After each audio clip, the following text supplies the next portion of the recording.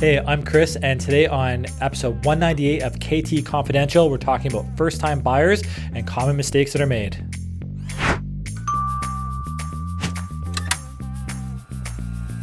All right, so today's topic, well, first of all, Chris, thanks for joining. Thanks for having me. Chris Behe, this is you've been on the show a few times. A couple times. Yeah. Today we are talking about first-time buyer mistakes. I have noted down 1, 2, 3, 4, 5, 6 things that come to mind. And now that we're coming into a market where prices seem to have settled, buyers seem to have a slightly more positive outlook on the market. Mm-hmm. I see people are no longer, like before a month or two ago even, a lot of people were like, I'm going to sit around and wait and see what happens. A lot of people treading water to kind of get a sense on where the market's headed. And yeah. I mean, it's definitely has to bounce back at some point. And the longer you wait, the bigger risk that you're going to miss that bottom, right? Yes. Well, and just yesterday, we have a team group chat on our, well, I guess it's iMessage. And one of the team members sent a screenshot of a notice saying there's a listing that they showed and there's 8 offers on it. Mm-hmm. So that's reassuring. That says there's some buyer confidence. I'm sure 6 or 7 of those offers were probably silly. A joke. But, it shows that people are comfortable competing. It's just not quite the same as it was before. Yeah. And we've been saying for a while that the nicer homes that are presented well, that are priced well, they're still selling. For sure they are. Yeah. The first one I put here was buying too large of a home. Okay. But it can also go the other way. So I think I know where you're going with this. Okay. So I think that a lot of first-time buyers get caught up in the idea of buying like the perfect home right away. Yes. So I don't think you can actually buy too much home if you can afford it, because I think of myself, I think of a lot of clients, like in the moment, houses always seems too expensive. It always seems like you're spending too much money. And then 6 months, a year, 2 years goes by and you're like, shit, we should have bought one with an extra bedroom. We should have bought one bigger. But that being said, in this market, housing is more, I feel like it's more transitional. You need to get in the market, get that starter home, and then upgrade multiple times to get what you really want. Yes. But otherwise, you're just going to be waiting to be able to afford the house you really want, and you're always going to be priced out of the market. Right. So that was my point with that. Right. Is that so? There's a post that we have on TikTok right now that's gaining a lot of traction. A bit of a controversial conversation between Ariel and Millie about Gen Zers, Zoomers. Are we using that term now? That's official, Zoomers. I've seen it used, yeah. Okay. Okay. Not being able to buy houses and the lack of affordability and, how hard it is for them to get into the market. I think a lot of them, like I have had conversations with many people who are new first-time home buyers, but, they refuse to buy a condo. Mm-hmm. They just do not want a condo. And what they do want is unaffordable. So they see it as not feasible to get into the market versus buy the condo, buy the small townhouse, a 3-story townhouse with no backyard, whatever, get into the market. 2-3 years later, you move up to the next size. Yeah. Because generally speaking, with few exceptions, such as the market now, the market will increase in value more than you can possibly save at the same time. Absolutely.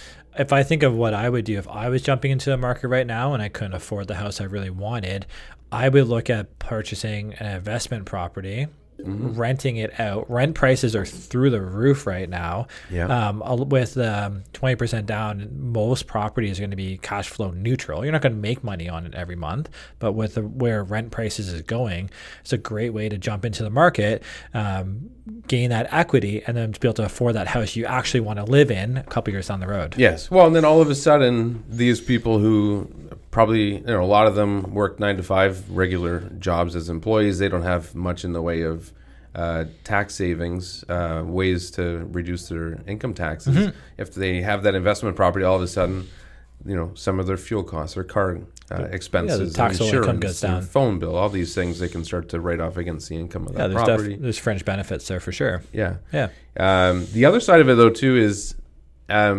sizing is important because you don't want to sit out of the market too long because you can't afford what you want. You should definitely get in and suck it up for a year or two or more. But you also, if you can afford a little bit more, sometimes that's worth doing. I had clients once who told me the reason they didn't hire the same agent they used last time, there was a number of reasons, but one was they felt they didn't push them enough to spend a little bit more money to get the house that they really wanted. Mm-hmm. And the difference, I think they said it was $30,000 more. And if they had have spent that extra $30K, they wouldn't be moving again. Yeah. So, well, that's what my only point that kind of contradicts it somewhat is making sure that you actually spend, if you can, spend maybe a little bit more money to get what suits you now and can suit you in the foreseeable future as well, right? yes. Yeah. I would agree. Yeah.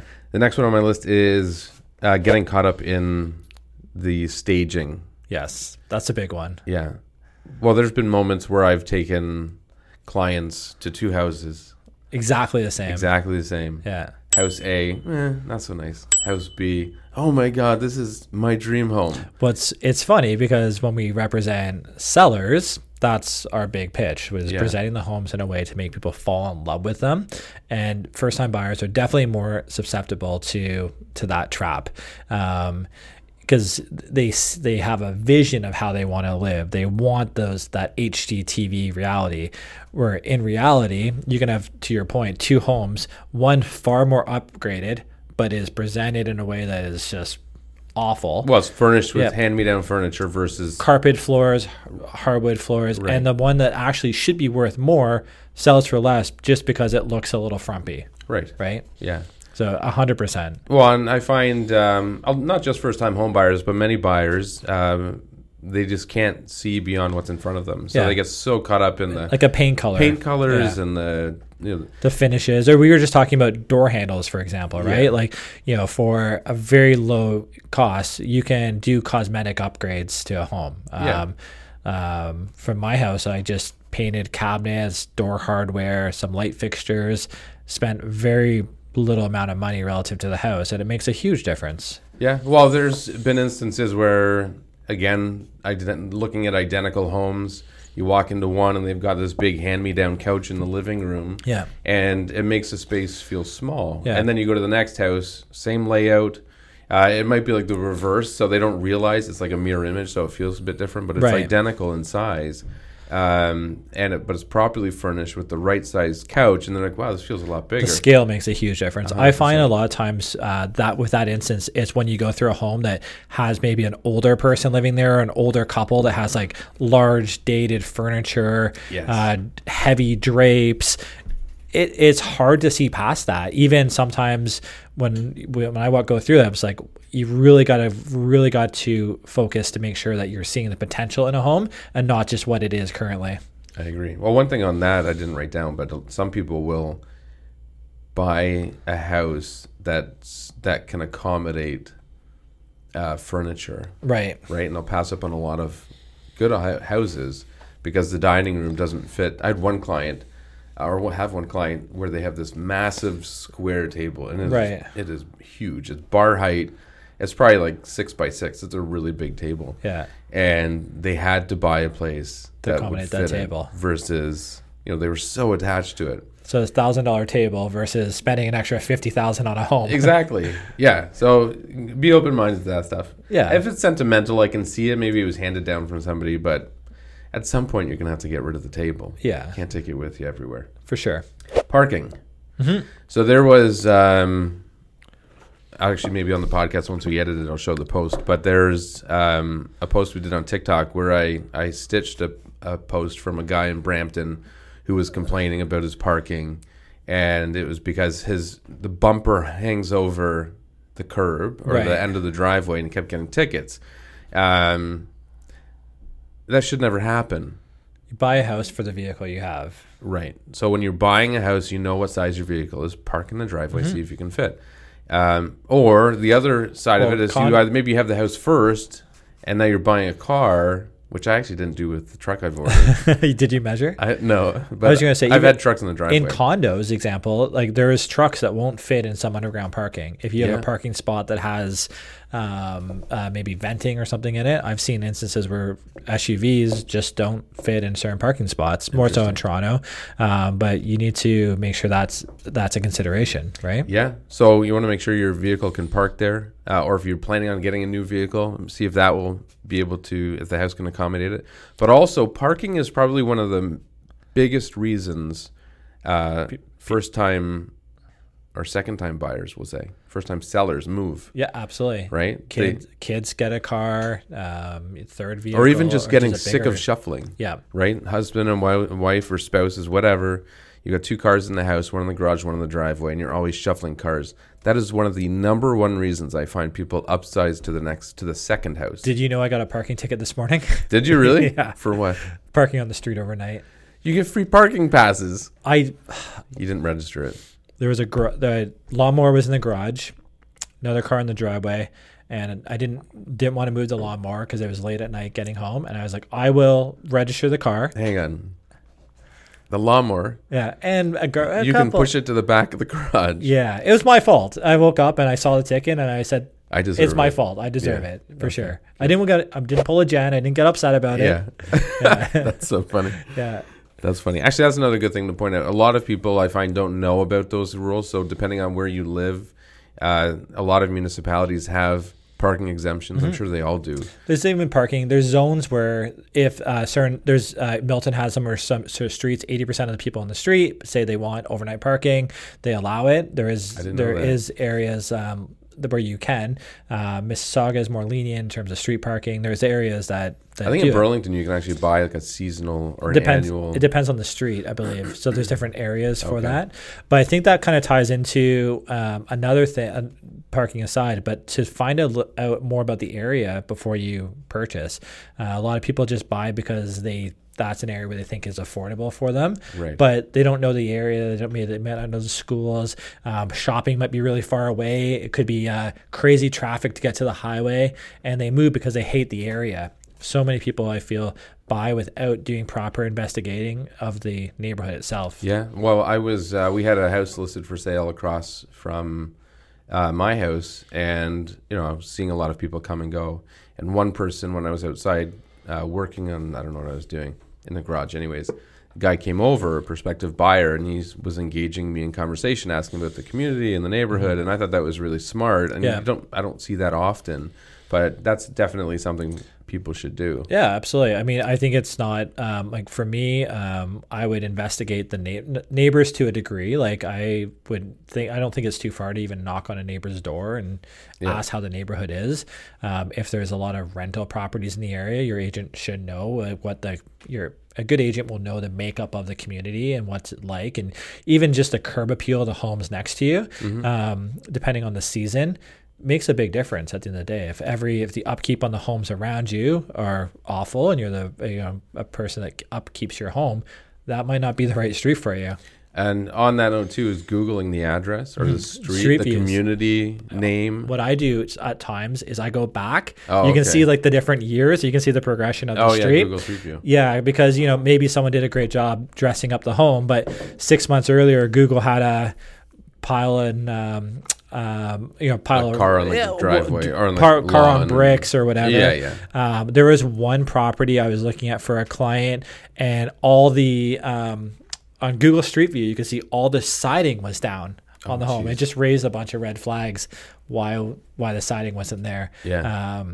So I feel like when you go back in the Google Street View history, you can get a sense of what the community's like, especially if you're buying a house maybe in the winter and you're curious what it's like in the summer, that type of thing. So Google Street View and you can look back multiple years I find helpful. Well, there's a house for sale. I don't know if it's still for sale, but recently it went up for sale in Milton, and it's a property that we had sold previously, so we're very familiar with it. And they had a big house fire at some point, and the whole house, I don't know to what extent the damage was, but in the end they had to basically gut the house, smoke damage, etc., whatever. Yeah. Everything contributed to it being basically a complete rebuild. Right. But there was no mention of it in the new listing. But if you Google the address, I'm sure it will come up. You'll probably have pictures of Right. neighbors out showing the event unfolding. I don't know who that was. I'm gonna go check. I think. Oh, the police, I think, Is it the police officer? Police are here. Oh, okay. All right, welcome back. We had a little mishap there. Thanks, Ian. Little mishap there. Audio stopped recording. All right, next point is commute to work. One thing a lot of people don't do is consider the actual commute to work. They'll say, yeah, I need to move to such and such town because that's where it's more affordable. But they don't always know, or they don't really consider how long that might add to their daily commute. Absolutely. And we've seen a lot of that with COVID when people no longer had to go into the office. They wanted to upgrade their homes. They're looking at what they can afford for the size. They moved away. Now they're getting pulled back into the office, and now they're realizing, well, they're adding 30 minutes one way hour to their day, and it's a stressor for them. Well, and I guess with fuel costs, you're moving further away because the affordability of the house seems more feasible, but you have to look at all the daily or your total cost of living. So make sure, do you now have to take toll routes? Do you have to jump on the 407 every day? Do you gas? Your fuel prices? And it all adds up. I think one thing that people don't factor is depreciation of your vehicle And so maintenance. If you have to, if replacing your vehicle maybe every 5 or 6 years before, maybe you need an extra vehicle every 3 years now because of the extra kilometers on it. And we've had multiple clients over the years do that, move away, and then only to realize that they don't enjoy that commute. Yeah. So we were saying, it's funny because I feel like we're having the same conversation over again. But one thing that is helpful, but you had said it's not, don't rely on it, but Google directions, you can set the time for the commute and get an idea for how long the commute should take based on traffic. But it's still a good idea to go to that area and leave from there at the time you would normally leave to commute to work. Right. And know yourself too. Like we live in Canada, we can have good winters, we can have bad winters. If you don't enjoy driving in snowy conditions and we have a bad winter, you might not be enjoying your commute to work in the winter months. For sure. And some employers might not be that lenient with you not showing up because there's a little snow on the ground. Right. Yeah. So yeah. Well, we've had many clients do it before, and sometimes they realize, the commute is a bit much. So maybe I'd rather spend a little bit more, live closer, spend more time at home, less time on the road. Yeah. And the reality is when you move away for affordability reasons, you sell a home in Milton, for example, and you buy one in Kitchener or Cambridge. If you realize down the road that you actually don't enjoy it there, when you try and make that move back, your money's not going to go as far as it did when you did the other way. So it's harder to make that move back than it is to move away in terms of affordability as well. So make sure you really know what you're getting yourself into before you do it. But I think it is becoming more feasible now. I can think of a number of people who are now only going into the office once or twice a week. And they're living in Muskoka and commuting into the city for those 1 or 2 days they have to work. I love driving. I like my car. I enjoy the time in the car. I like putting a podcast in. I like listening to a book on tape. Sports. I can do an hour drive a day and it wouldn't bother me. But that's not everyone. No, I mean... and I wouldn't want to do it every day, but... No. But yourself, I think, know yourself and know what's reasonable for you. Yes. Next is condos. So if first-time home buyers considering a condo, there are some very important things to know, specifically bylaws, rules, and regulations. Mm-hmm. And the one topic that was the main point there was things like pets. Yeah. So one of the common questions we get from real estate agents representing buyers of properties we're selling is, can you tell me about the pet rules? Condos will have restrictions on how many pets you can have, what types of animals you can have, the weight of dogs, the breed of dogs. Some breeds are not permitted, period. Yeah. Even if the dog qualifies, you were alluding to it being a nuisance. Yeah, so a dog can be deemed a nuisance by the board, and you have 2 weeks to remove it at any time. So a nuisance could be barking. It could be that it's off leash in an area it's not supposed to be off leash. It could growl at someone and they perceive it to be a threat. There's multiple instances where you think your dog is cute, everyone loves it, and enough people have an opposite Yeah. point of view. Like you may not have a problem with your dog barking when people come to the door. but other people, Everybody will. yeah, oh, for sure. And the other thing with that is that just convenience of having a pet there. I've noticed in the last little bit, and I have a feeling it's because there's more dogs in buildings. More people have gotten dogs through COVID because they've felt lonely. They thought they're at home. Companionship. Yeah, they're at home more, so they feel like it was a good time to get a pet. A lot of buildings I've been in have recently made their pet rules stricter than they were before. So I know now I see it go through a lot of buildings, more so in Toronto, and pets are no longer allowed in the lobby. Right. They may not be allowed in elevators. There may not be allowed to actually go to the washroom on the property. Those must be grandfathered, though. No, they can change. They're allowed, so you're allowed to have your pets. Can you imagine that, though? If you're on the 10th floor and you've lived there for 5 years, 10 years, whatever, and you have a dog, a big dog, so you can't pick it up and carry it. Yeah. And you now no longer allowed to go in the elevator. It doesn't make any sense. Yeah, well, the big rule thing, the change I've seen in multiple buildings is not getting them in the lobby. Right. So now you have to go through a side entrance, maybe the patch of grass in the areas on the other side. I wonder what sparked that. Was it because people were making a mess? Probably. Or people were complaining, combination of the two? Both, probably. Yeah. I mean, I love dogs, but everyone knows like a lot of dogs are not well behaved. Yeah.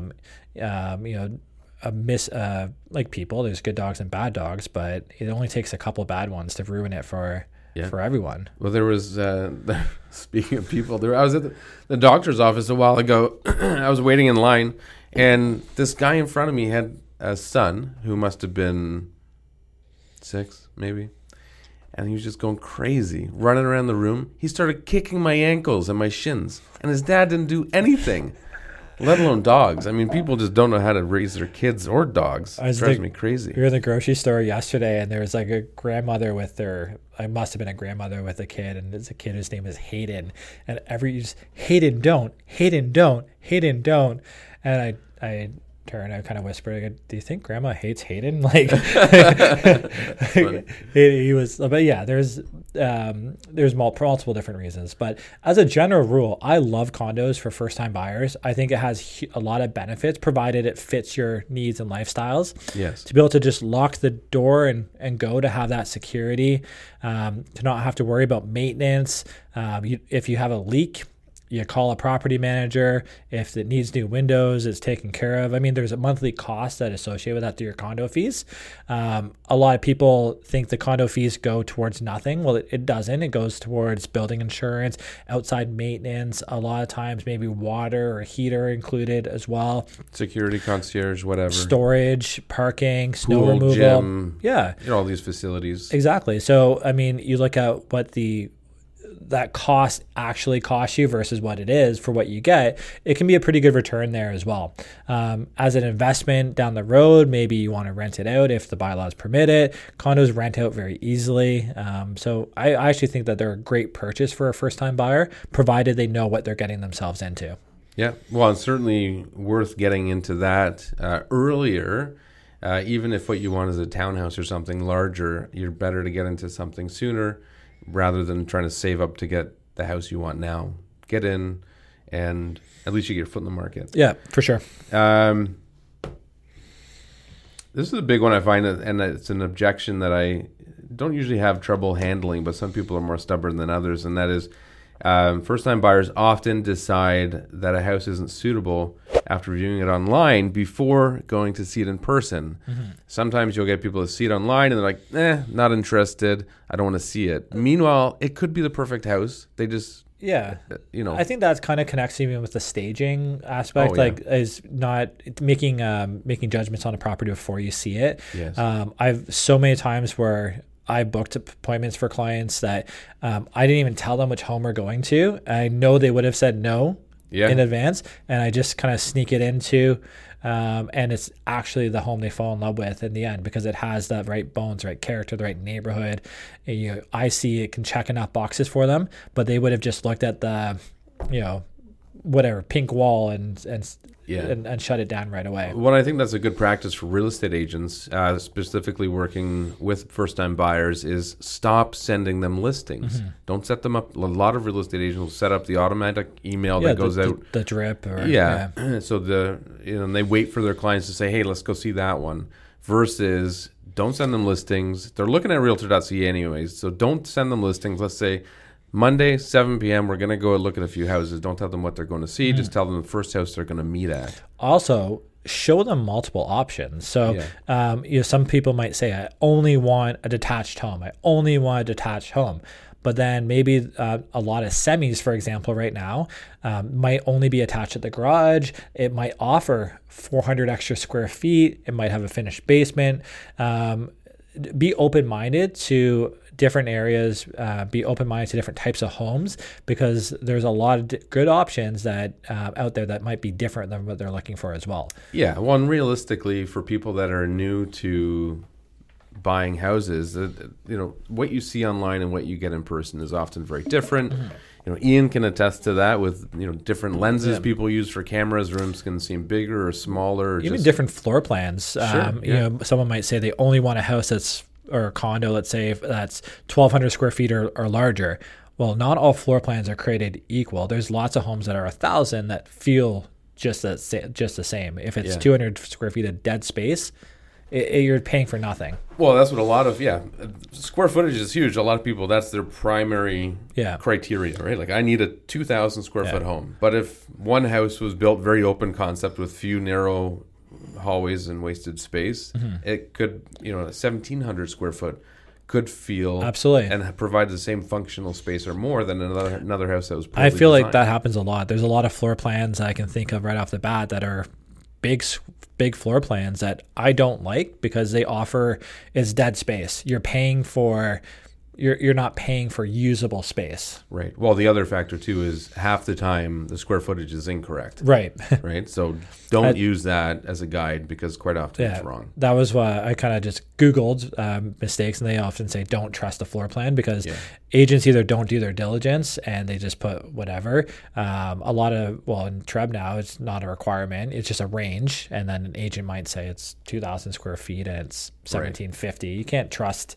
No. You can't trust the floor plan. No. When there have been lawsuits over that, when the discrepancy is substantial enough that it would have a profound impact on the price. It's a material mistake in the listing, right? Always another good thing to look at to verify if you are looking at the square footage is look at the source, because now it's mandatory that agents, real estate agents, are listing where the source is, and if you see something like previous listing or from the owner or something like that. Geo Warehouse is a source. It's not accurate. Don't look at them. Unless it says from an assessor, or what's the other one? Plans. Yeah. Even plans, builder plans are often wrong. Yeah, there's a margin but the margin of error on a builder floor plan you're gonna be within 1 or 2% typically there. Yeah. So it's a better source for sure. Absolutely. That was it. That's it. Those were my tips. Good tips. Yeah. Yeah, I think the biggest thing is just doing your due diligence and making sure that you do your homework and you feel comfortable with the purchase at the end. One thing I think that's super important is that we didn't touch on is just more the financials. Yeah. Have your mortgage approvals locked up the best you can. Know the extra costs that are associated with the property. Although there's a tax credit for first-time buyers, you're still going to have land transfer in 99% of the cases. You're going to have lawyer fees. Most people, if you're going to need furniture if you're a first-time buyer, there's going to be extra costs that are above and beyond. So you want extra 5% typically just available to you for those extra things that come up. Yeah. And if you're buying a resale home, there's going to be no home is perfect. When you're going to want to do things, there's going to be a leaky tap. There's going to be a door, a lock. Well, you just moved into a house not long ago, and just today you said your water heater failed.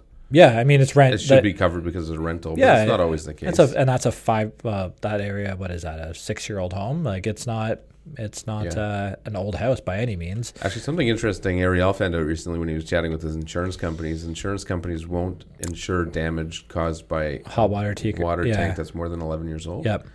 I never knew that. No. think many people do. No. Yeah, I mean, we could talk about insurance. Like, you should have proper insurance on your home. There's a lot of things we can cover, but I think we covered a lot of it. Yeah, that kind of covers when you're out shopping and, you know, the financials and stuff. That could be a whole nother podcast. Oh, There's a lot of things to consider. And then all the first-time home buyer programs through the, you know, federal and provincial governments that you can utilize to help you get into the market sooner and make it more feasible for you. Yeah. So that's it. Thanks for joining. Thank you. Hey, thanks for watching. If you have any questions or comments, feel free to drop us a comment below.